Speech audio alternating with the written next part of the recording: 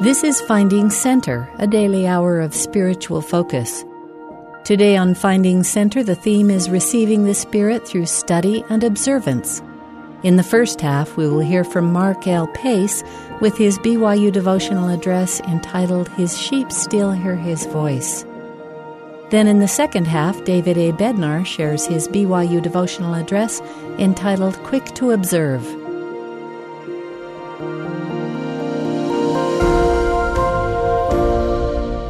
As I have been reading in the Doctrine and Covenants this year, along with Come Follow Me, I have noticed how frequently the Savior bore witness of himself in those early revelations.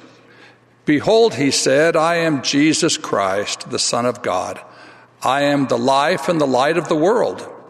The Savior knew what was coming in the lives of Joseph Smith and his associates. He knew that they would need a strong witness of him and his divine mission. A testimony of the Savior, confirmed by the Holy Ghost, was foundational to the saints in the early days of the Restoration, and it is foundational to us today. I want to share with you my testimony of the Savior. Jesus Christ is the Son of God, the only begotten of the Father. Under the direction of the Father, he created this world. His atoning sacrifice makes possible the immortality and eternal life of man. The Holy Ghost confirms these truths to me, and by the power of the Holy Ghost, ye may know the truth of all things. The early Latter-day Saints needed that confirming witness of the Holy Ghost often, but one day when it was especially crucial was August 8th, 1844. 6 weeks earlier, the prophet Joseph Smith and his brother Hiram had been martyred. Mob violence was threatening, and the saints were without their beloved leader. There was no precedent to tell them how the church would move forward and who would lead them. On that August day, in the midst of this anxiety and uncertainty, thousands of Latter-day Saints gathered just to the east of the Nauvoo Temple. Sidney Rigdon spoke to the saints in the morning and proposed that he lead the church as its guardian. At 2 that afternoon, the saints reconvened, and Brigham Young, the president of the Quorum of the 12 Apostles, addressed the assembly. He declared, "There has been much said about President Rigdon being president of the church, but I say unto you that the Quorum of the 12 have the keys of the kingdom of God in all the world. I tell you in the name of the Lord that no man can put another between the 12 and the prophet Joseph. Why? He has committed into their hands the keys of the kingdom in this last dispensation for all the world." The Spirit rested on the saints. They knew that what Brigham Young had said was true. How did they know? They knew by the influence of the Holy Ghost. "My sheep hear my voice," Jesus explained, "and I know them, and they follow me." At least 95 people recorded or shared their sacred feelings and experiences from the afternoon of August 8th, 1844. Here are a few. And as you listen, see if you notice some common elements among them. Emily Smith Hoyt, age 37. Sidney Rigdon made a speech and claimed to have authority to lead the church. Others had similar claims. None appeared reasonable to me. But the God of heaven sent President Brigham Young home just in time and clothed him with the spirit and power which had rested on Joseph. If anyone doubts the right of Brigham to manage the affairs for the saints, all I have to say to them is this: get the Spirit of God and know for yourselves the Lord will provide for his own. Jacob Hamblin, age 25. I attended a general meeting of the saints. Elder Rigdon was there, urging his claim to the presidency of the church. His voice did not sound like the voice of the true shepherd. Brigham Young spoke to the congregation. The people, with few exceptions, visibly saw that the mantle of the prophet Joseph had fallen upon Brigham Young. I arose to my feet and said to a man standing by me, "That is the voice of the true shepherd, the chief of the apostles." Philemon Christopher Merrill, age 24. Sad was the day when the saints met by a call of the apostles to a grove east of our beloved temple. For where was the good shepherd? We were left alone, as we thought, with none to lead us. It was a gloomy time, but when President Brigham Young arose and said to the people, "Stand still and see the salvation of the Lord," the Spirit of God rested upon me, and I received a testimony at that time that upon Brigham Young rested the authority of the holy priesthood. George Romney, age 12. When the man of God, as the people knew him, was taken away, they did not know what would become of them, but they knew the shepherd's voice.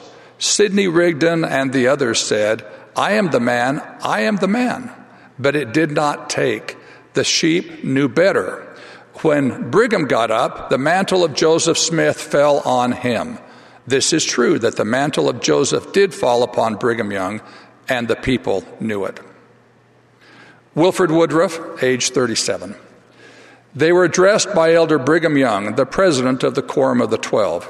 The spirit of wisdom and counsel attended all his teachings. He struck upon a chord with which all hearts beat in unison. Here was Sidney Rigdon and other men rising up and claiming to be the leaders of the church, and men stood, as it were, on a pivot, not knowing which way to turn.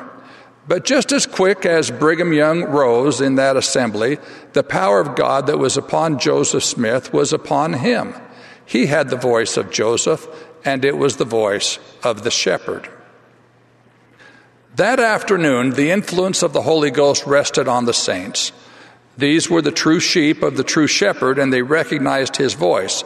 It was the familiar voice of the Spirit. So when they raised their hands to sustain the leadership of the apostles, they did not just sustain with their hands. They sustained with their whole souls. They were willing to make any sacrifice to do whatever was asked of them. Following the prophetic leadership of Brigham Young, they finished the construction of the Nauvoo Temple and received their endowment. They eventually left Nauvoo and traveled over 1,200 miles to the Valley of the Great Salt Lake. They accepted mission calls and preached the gospel around the world. They raised their families and built up Zion in the Rocky Mountains. Many accepted calls to leave the Salt Lake Valley and establish new communities, hundreds of them, throughout what became the western United States. Why did they do all of this? Because they had received the Holy Ghost, which changed their hearts and made them new creatures. Their lives and their experiences might sound very different from yours, but they are not. These were saints who recognized and followed the promptings of the Holy Ghost, and so are you. They were saints of great faith, and so are you. The same spiritual power, the same gift of the Holy Ghost that they received is available to you.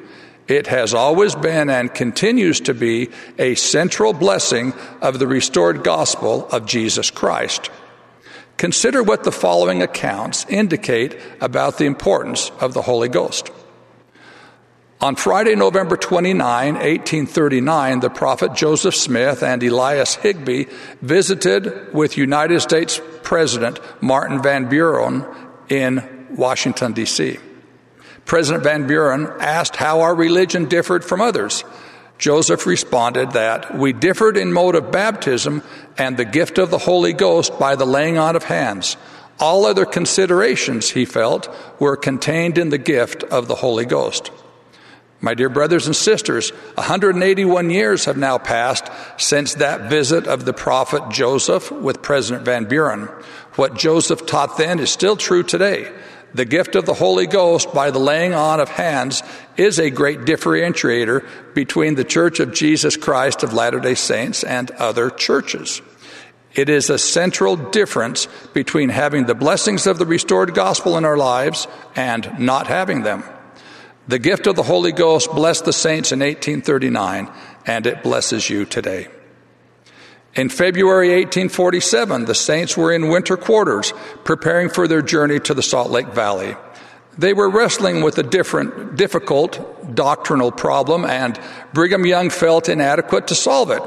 One night, Joseph Smith, who had now been dead for over 2.5 years, appeared to Brigham Young in a vision. Brigham explained the problem and asked Joseph if he had any counsel. Rather than answering the question outright, Joseph said, "Tell the people to be humble and faithful and sure to keep the Spirit of the Lord. If they will find themselves just as they were organized by our Father in heaven before they came into the world." Joseph continued, "Tell the people to be sure to keep the Spirit of the Lord and follow it, and it will lead them just right." Years later, on April 19, 1893, a special meeting was held for all general authorities and stake presidencies in the recently dedicated Salt Lake Temple. By this time, Brigham Young had long since passed away, and Wilford Woodruff was president of the church. In this meeting, President Woodruff spoke of seeing Brigham Young and Heber Kimball in a vision. They were riding to a conference in a carriage and invited Wilford to join with them. Wilford got in the carriage and asked Brigham Young to speak. Brigham stated, "I'm through with my preaching on earth, but I have come to impress upon your mind what Joseph had told me at winter quarters. That is, seek always to have the Spirit of God, and it will direct you aright." President Woodruff passed the same message to those in the meeting. Teach the people to get the Holy Ghost and the Spirit of the Lord and keep it with you, and you will prosper. Isn't it interesting that when these two great prophets, after having passed to the other side of the veil, had a chance to counsel their successors, both chose to emphasize the same message: keep the Spirit of the Lord. It was of great importance to the saints in 1847 and 1893, and it is equally important to us today.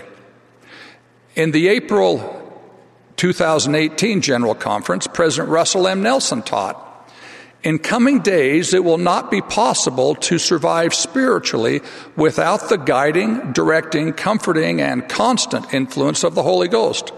My beloved brothers and sisters, I plead with you to increase your spiritual capacity to receive revelation. Choose to do the spiritual work required to enjoy the gift of the Holy Ghost and hear the voice of the Spirit more frequently and more clearly." From Joseph Smith, Brigham Young, and Wilford Woodruff to President Nelson, the central message is the same. Seek always to have the Spirit of God, and it will direct you aright. Do the spiritual work required to enjoy the gift of the Holy Ghost. Accordingly, a central effort of the Church of Jesus Christ of Latter-day Saints has been to help each of us receive the Holy Ghost and follow its promptings. An important tool in this effort is the Sunday School organization. The Sunday School is the oldest formal teaching organization in the church. The format of Sunday School and its classes have changed over the years, but its purpose remains the same: to bless the saints with the influence of the Holy Ghost. In the October 2018 General Conference, President Nelson announced an integrated curriculum to strengthen families and individuals through a home-centered and church-supported plan to learn doctrine, strengthen faith, and foster greater personal worship. That curriculum is titled Come Follow Me.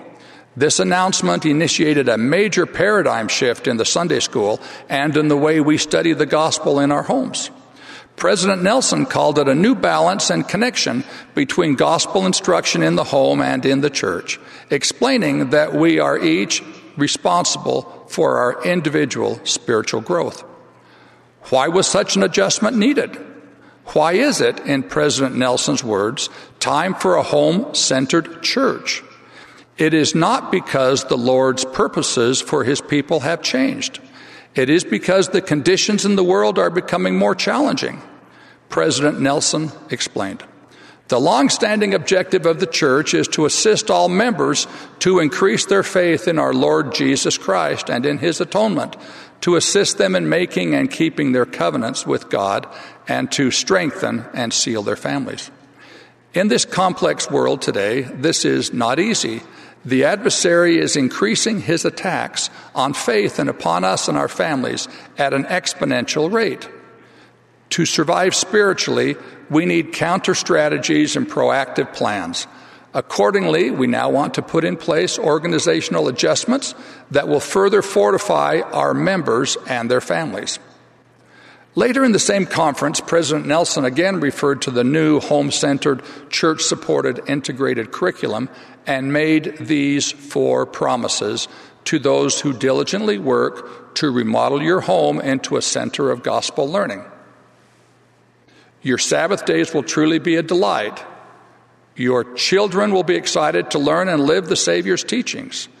The influence of the adversary in your life and in your home will decrease, and changes in your family will be dramatic and sustaining. With these promises in our hearts, as Latter-day Saints, we began a more home-centered study of the Scriptures with the Come Follow Me resource as a guide. In 2019, we studied the New Testament. In 2020, the Book of Mormon, and this year we are studying the Doctrine and Covenants. In these efforts, our goal is conversion, the miracle of individual spiritual growth. It happens as we read the Scriptures and feel the influence of the Holy Ghost. That spiritual influence changes our hearts and converts us to Jesus Christ and His gospel. This is the miracle we are seeking. Elder David A. Bednar taught, everything the Savior's gospel teaches us to do and become is intended to bless us with the companionship of the Holy Ghost. Consider the reasons we are praying and studying the Scriptures. Yes, we yearn to communicate in prayer with Heavenly Father in the name of His Son. And yes, we desire to obtain the light and knowledge available in the standard works.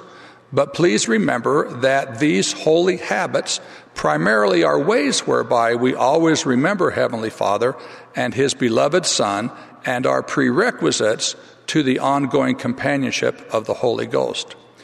Elder Bednar further taught, praying, studying, gathering, worshiping, serving, and obeying are not isolated and independent items on a lengthy gospel checklist of things to do. Rather, each of these righteous practices is an important element in an overarching spiritual quest to fulfill the mandate to receive the Holy Ghost.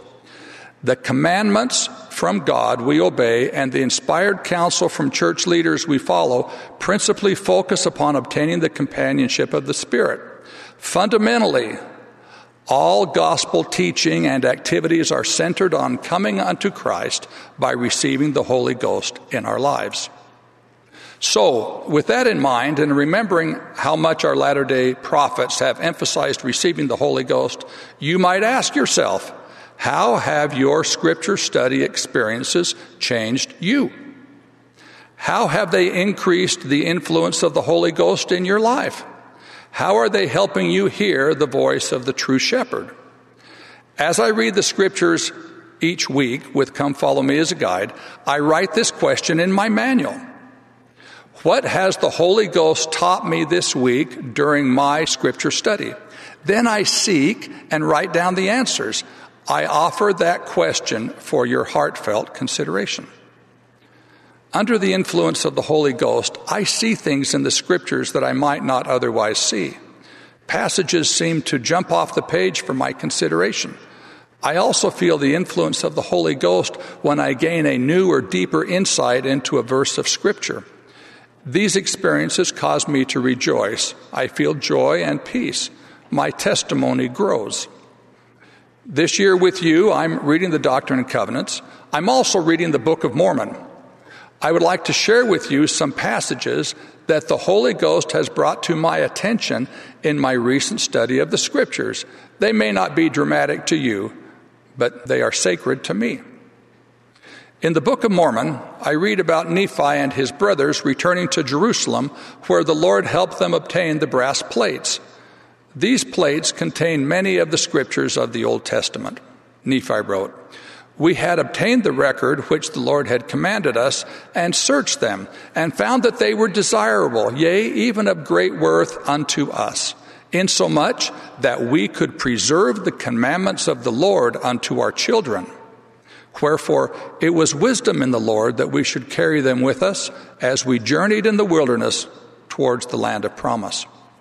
When I read this, the Spirit taught me that the Scriptures help us preserve the commandments of the Lord for our children today and into the future. It is wisdom in the Lord that we carry the Scriptures with us in our daily lives as we journey through our wilderness of mortality toward our heavenly home. It was a great blessing for Nephi and his family to have, read, and apply the Scriptures. It is an equal blessing for us today. Also in the Book of Mormon, in Ether 2, the brother of Jared sought the Lord's help to bring light into the vessels in which his family would cross the great deep. The Lord responded and put their upcoming voyage of faith in proper perspective. Behold, ye shall be as a whale in the midst of the sea, for the mountain waves shall dash upon you. Nevertheless, I will bring you up again out of the depths of the sea, for the winds have gone forth out of my mouth, and also the rains and the floods have I sent forth. And behold, I prepare you against these things, for ye cannot cross this great deep, save I prepare you against the waves of the sea, and the winds which have gone forth, and the floods which shall come. While reading these verses, I was provided with understanding that the Lord knows what is coming, including the rains and the floods of our lives, and He is preparing us against these things. Indeed, we cannot cross the great deep of challenges in our lives unless the Lord prepares us against the waves and the winds and the floods. A significant part of that preparation comes by way of our Scripture study with Come Follow Me as a guide. Earlier this year, in Doctrine and Covenants, Section 3, we read about the loss of the first 116 pages of the Book of Mormon. I sorrowed as I tried to imagine the personal anguish that Joseph Smith and Martin Harris must have felt, but I felt great love in the words of the Lord to them. Remember, God is merciful. Therefore, repent of that which thou hast done, and thou art still chosen, and art again called to the work. My dear brothers and sisters, if we fail to exercise our faith and read the Scriptures, it is as if the Scriptures are entirely lost to us personally, and we forego the opportunity to invite the Holy Ghost into our lives. What a tragedy that would be. Never has a people lived on this earth with greater access to the Scriptures than we have. It is a miracle. The Lord has provided this miracle because He knows the challenges we face in our day, and He wants us to receive the blessing of the influence of the Holy Ghost. He is our loving shepherd, and He wants to lead us to green pastures and still waters where He will restore our souls. These blessings are found in our personal experience with the Word of God and the Holy Ghost. The miracle happens at home. It occurs as each of us individually reads the Scriptures and receives promptings from the Holy Ghost. I invite you to seek that experience in your personal Scripture study. It will bless your life in a very meaningful way. In closing, let me share with you 2 ways that I hear the voice of the Good Shepherd. These are my personal experiences, and they have taught me how we can invite the Holy Ghost into our lives. First, read the Scriptures with a particular focus on the Book of Mormon. It is wonderful to read a different book of Scripture each year with Come Follow Me as a guide, but we should never forget the blessing of reading the Book of Mormon daily. In April 2017, in the very last of his 249 General Conference messages, President Thomas S. Monson said, I implore each of us to prayerfully study and ponder the Book of Mormon each day. As we do so, we will be in a position to hear the voice of the Spirit. In the next conference, October 2017, President Henry B. Eyring taught the importance of a daily experience with the Book of Mormon when he said, I have read the Book of Mormon every day for more than 50 years. In that same conference, President Russell M. Nelson said, my dear brothers and sisters, I promise that as you prayerfully study the Book of Mormon every day, you will make better decisions every day. I promise that as you ponder what you study, the windows of heaven will open and you will receive answers to your own questions and direction for your own life. I promise that as you daily immerse yourselves in the Book of Mormon, you can be immunized against the evils of the day, even the gripping plague of pornography and other mind-numbing addictions. I add my witness that reading the Book of Mormon daily brings heaven's blessings through the influence of the Holy Ghost. Second, pray with a humble willingness to listen and act in faith. I will illustrate this principle with a personal experience. My wife, Anne Marie, and I were sealed in the Salt Lake Temple on November 21st, 1978. We have now been married for over 42 years. Anne Marie is a woman of great talent and faith. She's extraordinary in every way. Her husband is well-intentioned, but just a regular guy. Through our marriage, we have had differences of opinion about various matters. This is not really surprising. We are different people from different backgrounds and see things from different perspectives. Nevertheless, early in our marriage, this was sometimes frustrating and difficult for both of us. At that time, I thought our differences were a weakness in our marriage. I've now come to realize that our differences are a strength. But those early days were challenging. When we disagreed, I usually concluded that the best solution was for Anne Marie to change her mind. I'm embarrassed to say that on occasion when I was unable to change my wife's perspective, I would pray and ask for Heavenly Father's help that He would do it for me. Well, as you can imagine, those prayers did not make much of a heavenly journey. I doubt they even reached the ceiling of our bedroom. With the passage of time and a bit more humility on my part, my prayers changed. I stopped asking Heavenly Father to change Anne Marie. Instead, when I really desired heaven's help, I would kneel in prayer with a pad of paper and a pen. And my prayer would be something like this. Dear Heavenly Father, I sure love Anne Marie. She means the world to me, and I am so grateful for her and our marriage. I desire to be a good husband. Recently, we have had a difference of perspective in a few areas. I approach thee in prayer, seeking thy direction. What can I do to make changes in my life that would bless our marriage? I'm willing to change. I have paper and pen here so I can take notes. Please forgive me for my weaknesses and let me know what I can do to be better. That kind of prayer reaches heaven. Then I would pause my prayer and pick up the pen. As thoughts came, I'd write them down. There were often lots of thoughts. I would write and then pray and write. Heaven was close during those prayers as the Holy Ghost spoke to me in my mind and in my heart. Then, when I got up off my knees, I went to work on the items on my list. As I did so, things always got better. Without fail, they always got better. Peace, unity, and love increased in our home and in our marriage. Heavenly Father knows how to bless and strengthen marriages and families. After all, the family is ordained of God. Praying with a humble willingness to listen and act in faith always brings heaven's blessings through the influence of the Holy Ghost. On August 8th, 1844, the saints felt that divine influence. They knew the voice of the true shepherd.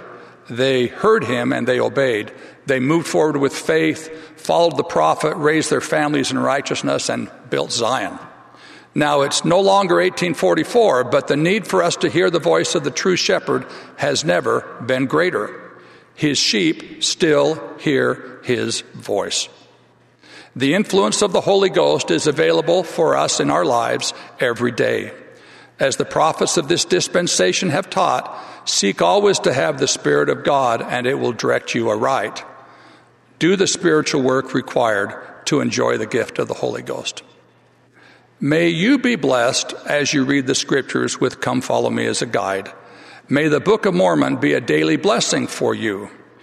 May your prayers reflect a humble willingness to listen and then act in faith. May you rise up and follow the Lord's prophet. As you do so, no matter what the future may bring, the Holy Ghost will be your comforter and guide on the covenant path throughout your life. I testify of Jesus Christ, whose church this is. I also testify of the divine gift of the Holy Ghost. In the name of Jesus Christ, amen. You've been listening to Finding Center. Our theme today is Receiving the Spirit through Study and Observance. We've just heard from Mark L. Pace. After the break, we'll return with David A. Bednar for Quick to Observe.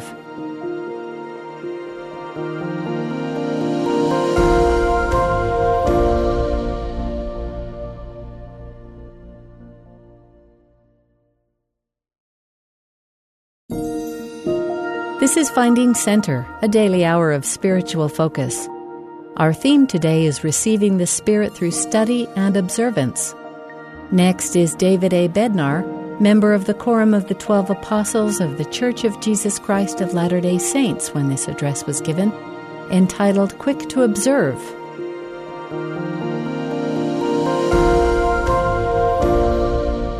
Brothers and sisters, Susan and I are delighted to be with you here this morning. She and I have been enthusiastically engaged in university life for more than 30 years, and we love the young people of the church. Time spent with you this morning for us is a sacred privilege. I now seek for and invite the assistance of the Holy Ghost as I speak with you about essential spiritual truths. In October of 1987, Elder Marvin J. Ashton, member of the Quorum of the 12 Apostles, spoke in general conference about spiritual gifts.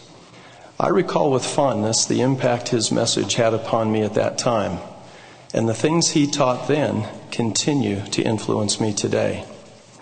In his message, Elder Ashton described and detailed a number of less conspicuous spiritual gifts, attributes and abilities that many of us might not have considered being spiritual gifts. For example, Elder Ashton highlighted the gift of asking, of listening, of hearing and using a still small voice, of being able to weep, of avoiding contention, of being agreeable, of avoiding vain repetition, of seeking that which is righteous, of looking to God for guidance, of being a disciple, of caring for others, of being able to ponder, of bearing mighty testimony, and of receiving the Holy Ghost. This morning I want to talk with you about another seemingly simple and perhaps underappreciated spiritual gift, the capacity of being quick to observe.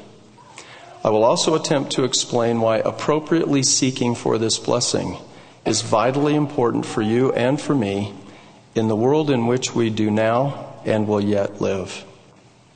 All of us have learned important lessons from the central characters in the Book of Mormon. As we read about and study the lives of Nephi and Laman and Alma and King Noah and Moroni and many others, we discover things we should and should not do. And we realize more completely the kinds of people we should and should not become. In my study of the Book of Mormon, I have been especially impressed with a particular description of Mormon, the principal compiler of the Nephite record. The specific depiction of this noble prophet, to which I would direct our attention this morning, is contained in the first 5 verses of the first chapter of Mormon. And now I, Mormon, make a record of the things which I have both seen and heard, and call it the Book of Mormon. And about the time that Ammoron hid up the records unto the Lord, he came unto me, I being about 10 years of age. And Ammoron said unto me, I perceive that thou art a sober child, and art quick to observe. Therefore, when ye are about 24 years old, I would that ye should remember the things that ye have observed concerning this people. And behold, ye shall engrave on the plates of Nephi all the things that ye have observed concerning this people. And I, Mormon, remembered the things which Ammoron commanded me. Now, brothers and sisters, please note that the root word observe is used 3 times in these verses. And Mormon, even in his youth, only 10 years of age, is described as being quick to observe. As you study and learn and grow during your time as a university student, I hope you also are learning about and becoming quick to observe. Your future success and happiness will in large measure be determined by this spiritual capacity. Please consider the significance of this important spiritual gift. As used in the Scriptures, the word observe has two primary uses. One use denotes to look or to see or to notice, as we learn in Isaiah chapter 42, verse 20. Seeing many things, but thou observest not.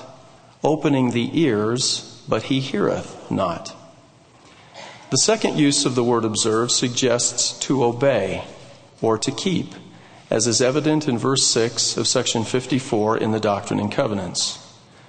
But blessed are they who have kept the covenant and observed the commandment, for they shall obtain mercy.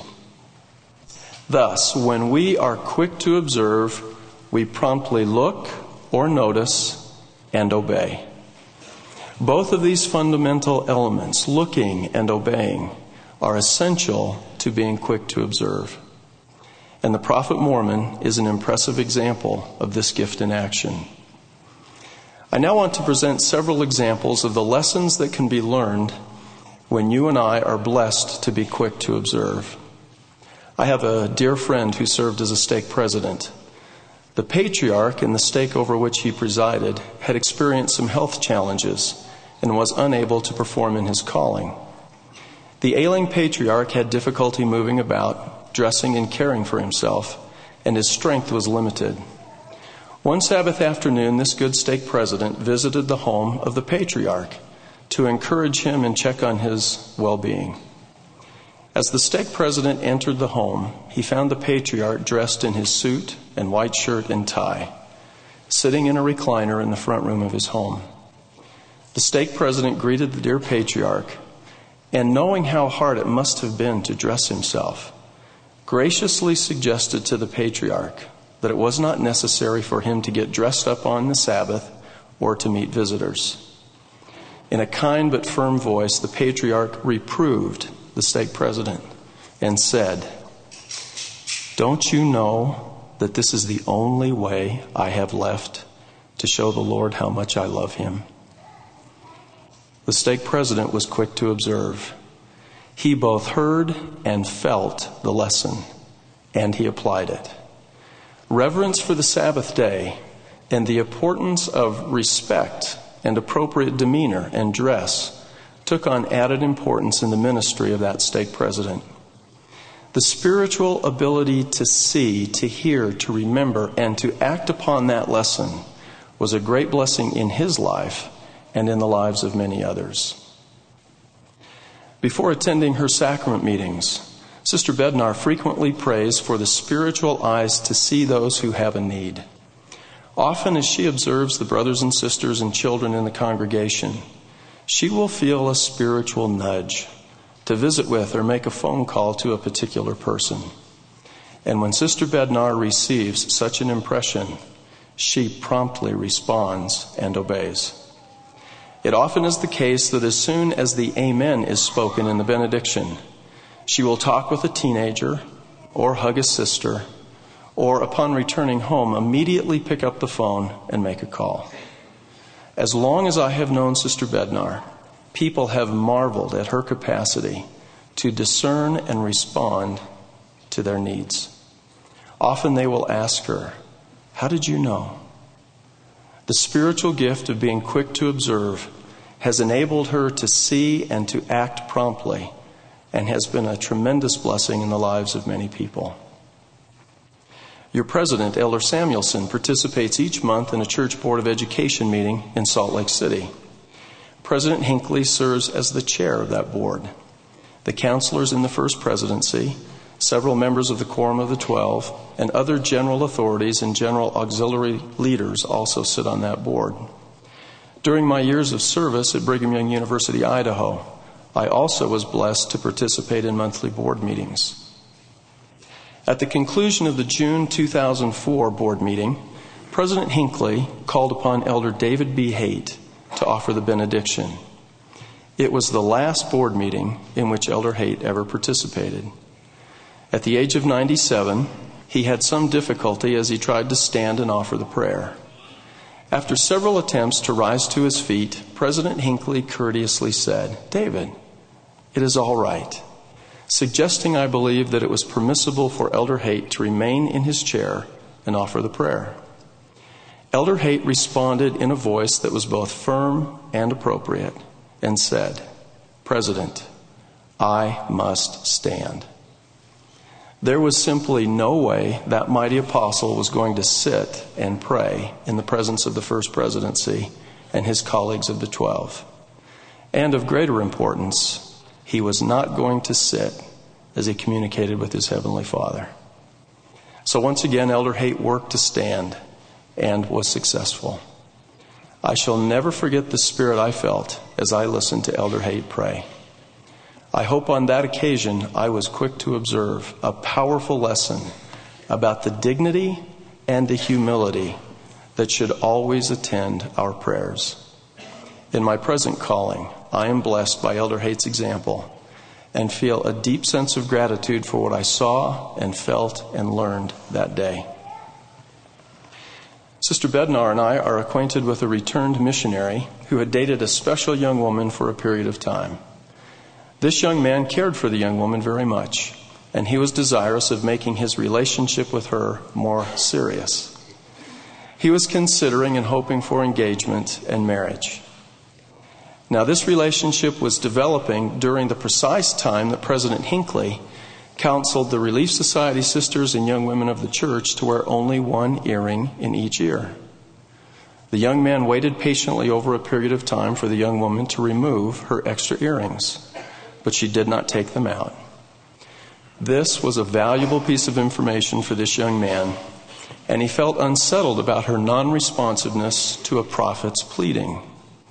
For this and other reasons, he ultimately stopped dating the young woman because he was looking for an eternal companion who had the courage to promptly and quietly obey the counsel of the prophet in all things and at all times.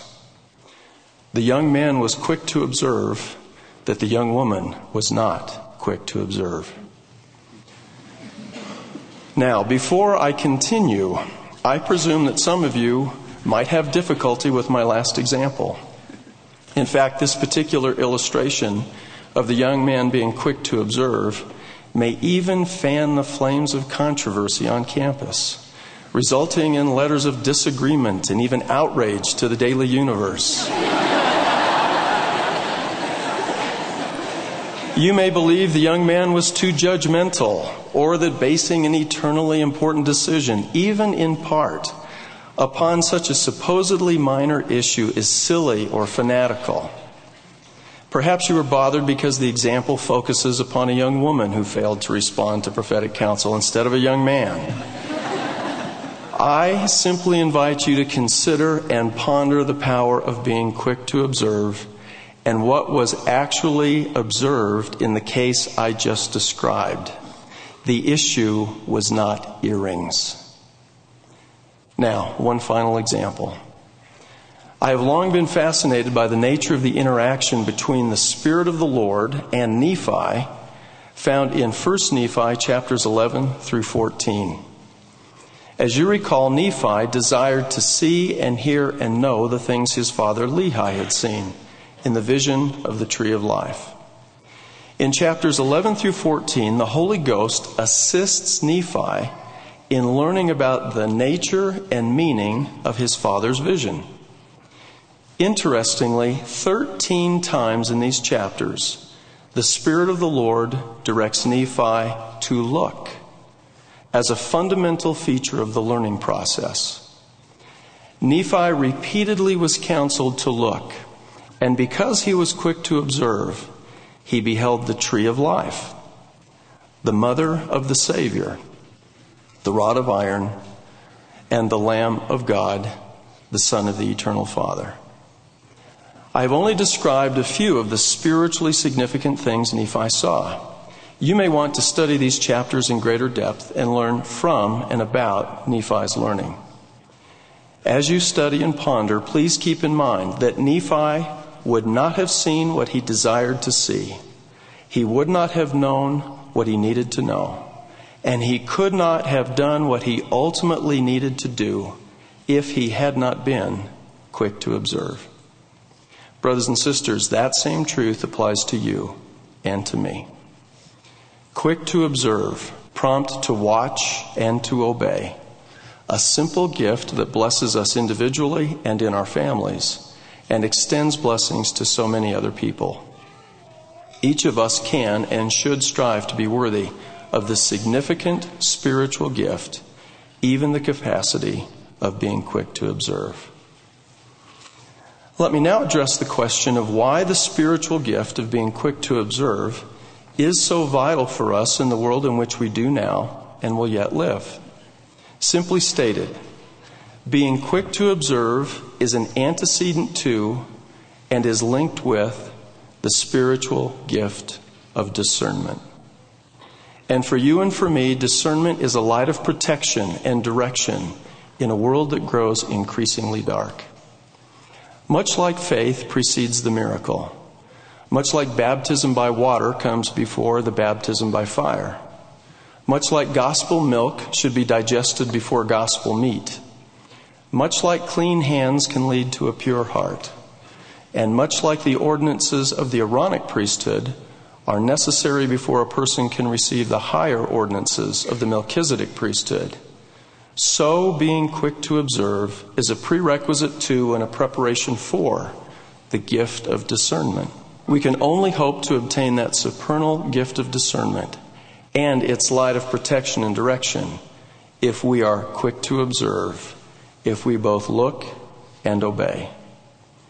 President George Q. Cannon, who served as a counselor to 4 presidents of the church, taught powerfully about the spiritual gift of discernment. Quote, "One of the gifts of the gospel, which the Lord has promised to those who enter into covenant with him, is the gift of discerning, a gift which is not much thought of by many and probably seldom prayed for. Yet it is a gift that is of exceeding value and one that should be enjoyed by every Latter-day Saint. Now, the gift of discerning of spirits not only gives men and women who have it the power to discern the spirit with which others may be possessed or influenced, but it gives them the power to discern the spirit which influences themselves. They are able to detect a false spirit and also to know when the Spirit of God reigns within them. In private life, this gift is of great importance to the Latter-day Saints. Possessing and exercising this gift, they will not allow any evil influence to enter into their hearts or to prompt them in their thoughts, their words, or their acts. They will repel it. And if perchance such a spirit should get possession of them, as soon as they witness its effects, they will expel it, or in other words, refuse to be led or prompted by it." Close quote. Can you and I recognize how crucial this spiritual gift is in our lives today, and how being quick to observe is a powerful invitation for the blessings of discernment? President Stephen L. Richards, who served as a counselor to President David O. McKay, has provided additional instruction about the nature and blessings of discernment. Quote, "First, I mention the gift of discernment embodying the power to discriminate between right and wrong.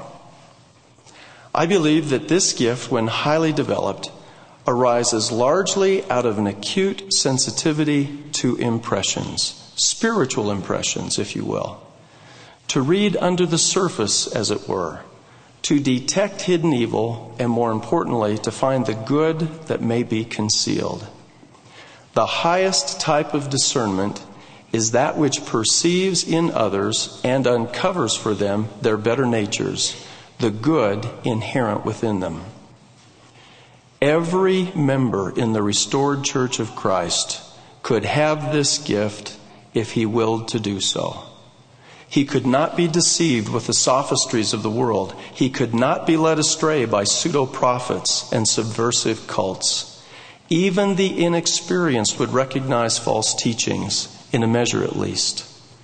We ought to be grateful every day of our lives for this sense, which keeps alive a conscience which constantly alerts us to the dangers inherent in wrongdoers and sin." Close quote. As we integrate the teachings of Presidents Cannon and Richards, we learn that the gift of discernment operates basically in 4 ways. First, as we read under the surface, Discernment helps us detect hidden error and evil in others. Second, and more important, it helps us detect hidden errors and evil in ourselves. Thus, the spiritual gift of discernment is not exclusively about discerning other people and situations. But as President Cannon taught, it is also about discerning things as they really are within us. Third, it helps us find and bring forth the good that may be concealed in others. And fourth, it helps us find and bring forth the good that may be concealed in us. Oh, what a blessing and a source of protection and direction is the spiritual gift of discernment.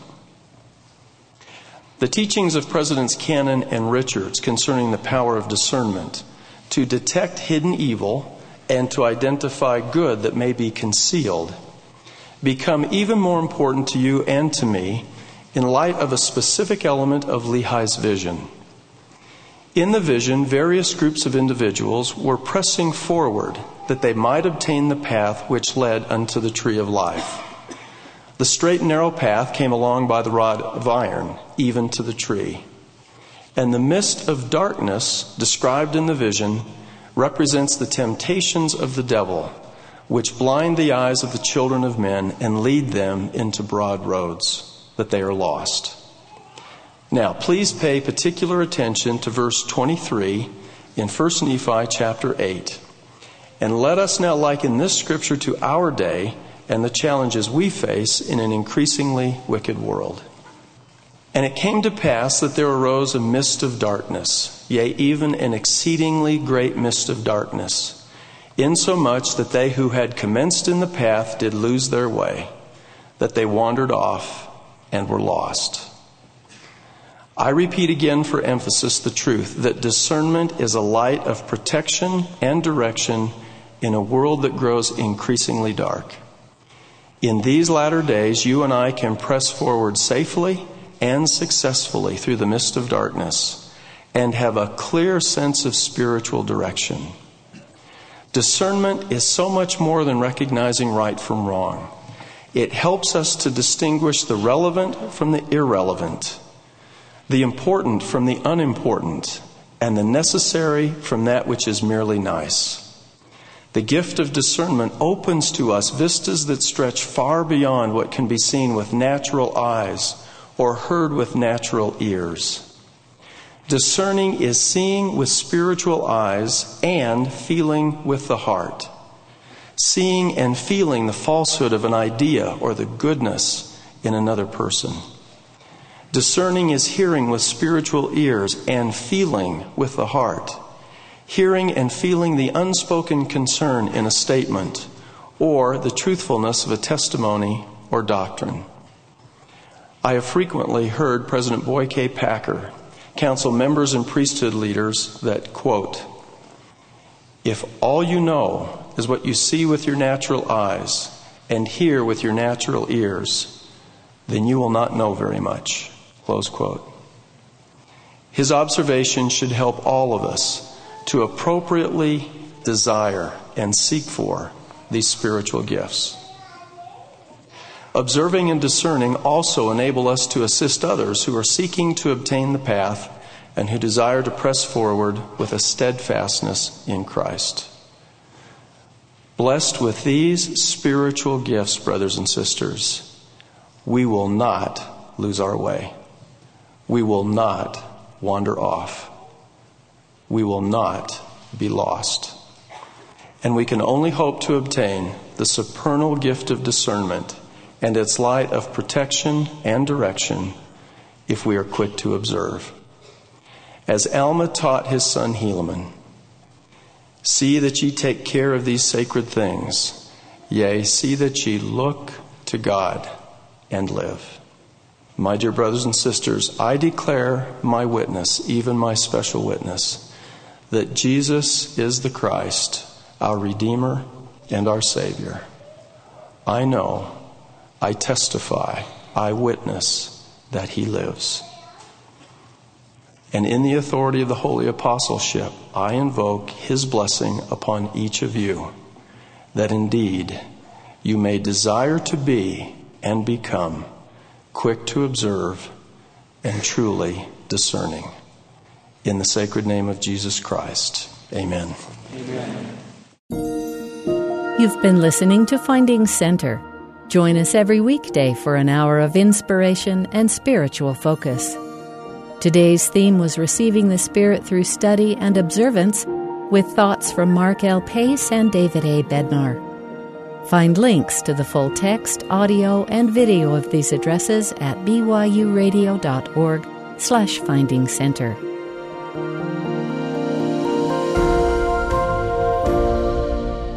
Finding Center is a production of BYU Broadcasting.